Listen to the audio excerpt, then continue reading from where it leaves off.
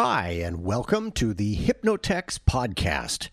I'm Rob from Hypnotex, and we're going to dive right in here, mainly because I'll let you in on a little secret. This is the second time I've done this one. It turns out that no matter how many times I ask my clients, hey, have you muted your phone? I still forget to do it myself when I'm sitting down to record, so that's been taken care of, and rather than trying to figure out how to edit it, I'm going to go ahead and start again. So here we go.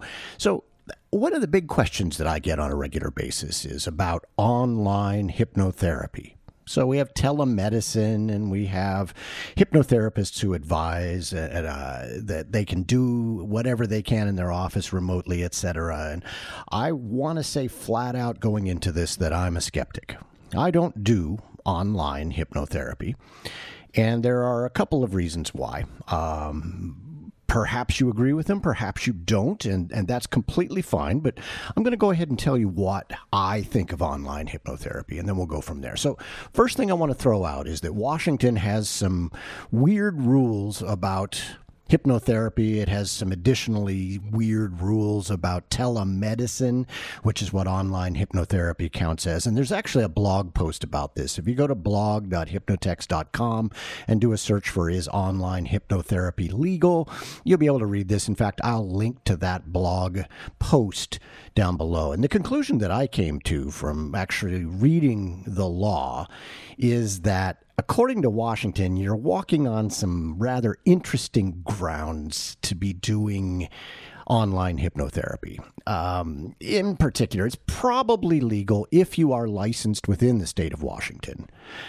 However, Washington states flat out that you have to have a Washington state license to utilize any sort of telemedicine on the citizens of the state of Washington. So that means if you're in any other state or country and you have clients who are located in Washington, you are breaking Washington state law.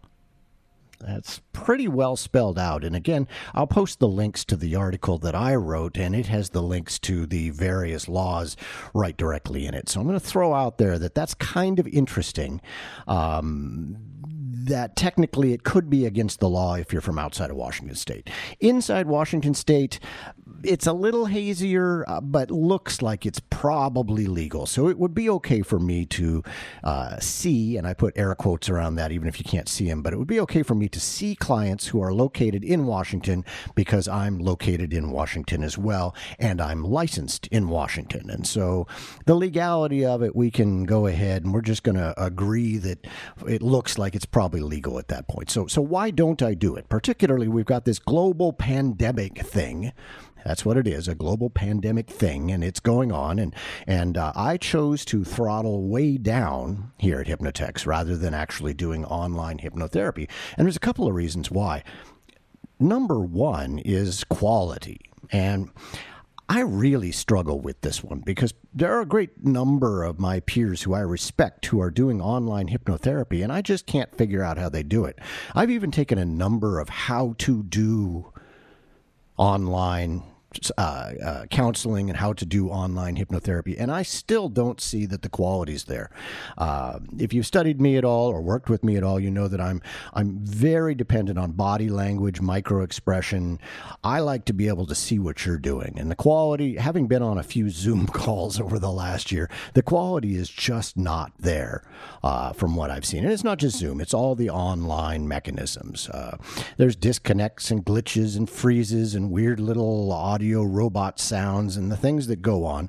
And I just can't see wanting that to happen during a hypnotherapy session. I mean, getting disconnected, that would be, I want to use the word catastrophic. I don't like that at all. But obviously, you'd fall asleep or you'd wake right up. You'd come out of trance. It wouldn't be a major issue. But obviously, that's going to not give you the sort of quality that I pride myself on with my sessions. But even the glitches along the way are distracting. And most of us who run a hypnotherapy office work pretty hard to control the environment. We have the temperature set right. We have a comfortable chair or couch. And we background music. Some people actually put together specific background music for specific clients. And we try to build an environment. And I just feel like You're in your living room, which is a very positive environment. It's a place that you're comfortable with, a place where you can relax. But there's also the downside that the cat can jump on you, or the kids can come running through, or the phone can ring, or someone can knock on the door, the distractions that you wouldn't have here in my office. So from a quality standpoint, I'm not sold on the efficacy of online hypnotherapy. Just not convinced that that's the way that it's going to work, that it's going to work well. Now, again, I know before I get a bunch of flame mail from my peers who actively do this and have been doing a great job, fantastic. Don't have an issue with it. If you can make it work, I'm more power to you. I just am unable to see how I can maintain the level of quality that my clients have become accustomed to during the course of our sessions. So, next thing is that you may know from looking at my blog or looking at my website or having seen me that most of the things that I research, most of the things that I work with are fairly serious. We do trauma, we do body image, we do pain management. We do a lot of things that are kind of on the serious end of the scale. And another thing that you're going to find I'm skeptical of, and I've mentioned this multiple times during the podcast, on the blog, on my website, etc., is that the so-called woo-woo, the metaphysical side of things. And I'm inclined to say, in my judgment, and again, happy to hear from my peers who are on the metaphysical side of things, but I feel like getting disconnected during a past lives experience is less significant than in the midst of a pain control session. And that probably comes across as sounding like snobbery, and I'll go ahead and take that. I don't mean it to.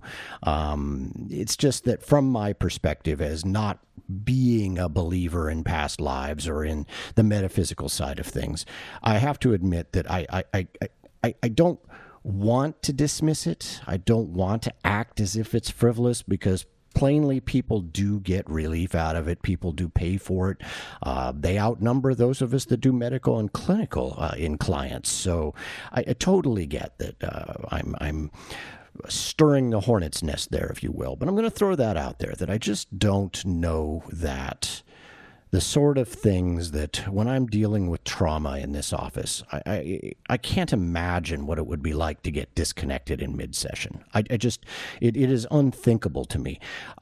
Having been trained in past lives and understanding the methodologies, as well as the sort of guided imagery side of things, and a few of the other metaphysical tools that some people use, I just feel like that sort of a session is more interruptible. And I don't mean to diminish anything that you guys do, but from my perspective, I just feel like it's easier to pull off in an online capacity. And again, I feel like I should hold up one of those signs that says, convince me otherwise, or, the meme of the guy sitting at the table that says, convince me otherwise. So for me, the online sessions just haven't made a lot of sense. I didn't make the transition across. I researched it. Like I say, I took some classes. I looked at it. I researched the legality extensively. And for me, the quality standpoint is really what it comes down to. I pride myself on giving a very 100% contribution to my sessions. I don't use scripts. It's funny to listen to people who are first starting out in hypnotherapy, and some people who really should know better, who are reading scripts to their clients. And I don't. I'm watching very closely for body language. I'm watching for hints of an abreaction, which is any sort of a negative reaction. And quite simply, I don't.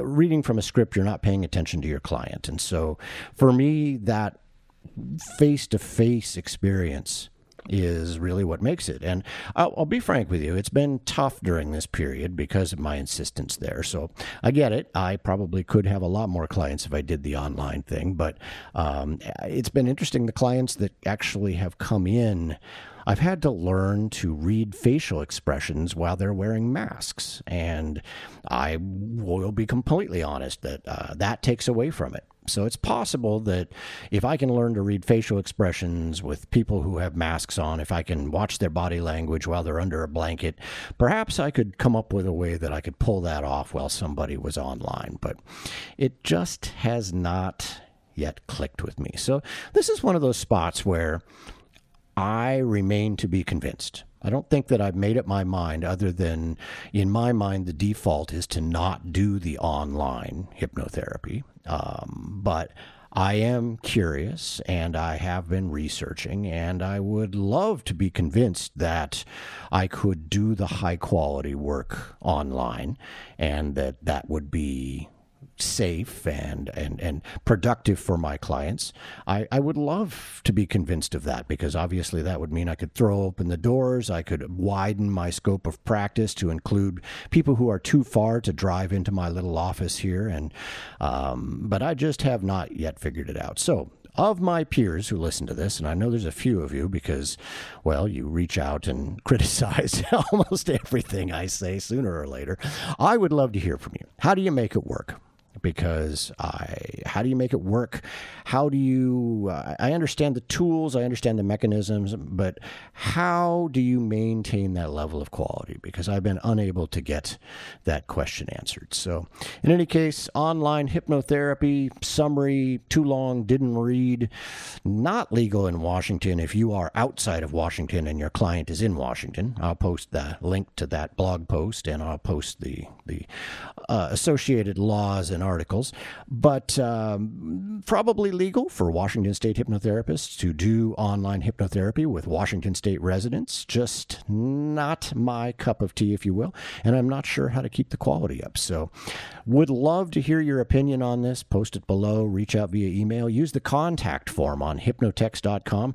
I like hearing from you in all of these forums. And indeed, in fact, if you've got a topic you'd like to talk about or like me to talk about on this podcast, or you've just got something you want to say, feel free to reach out. I do respond when I get feedback. I try to respond to everything as quickly as I possibly can. So, hey, thank you once again for listening. I'm Rob from Hypnotex, and this is the Hypnotex Podcast.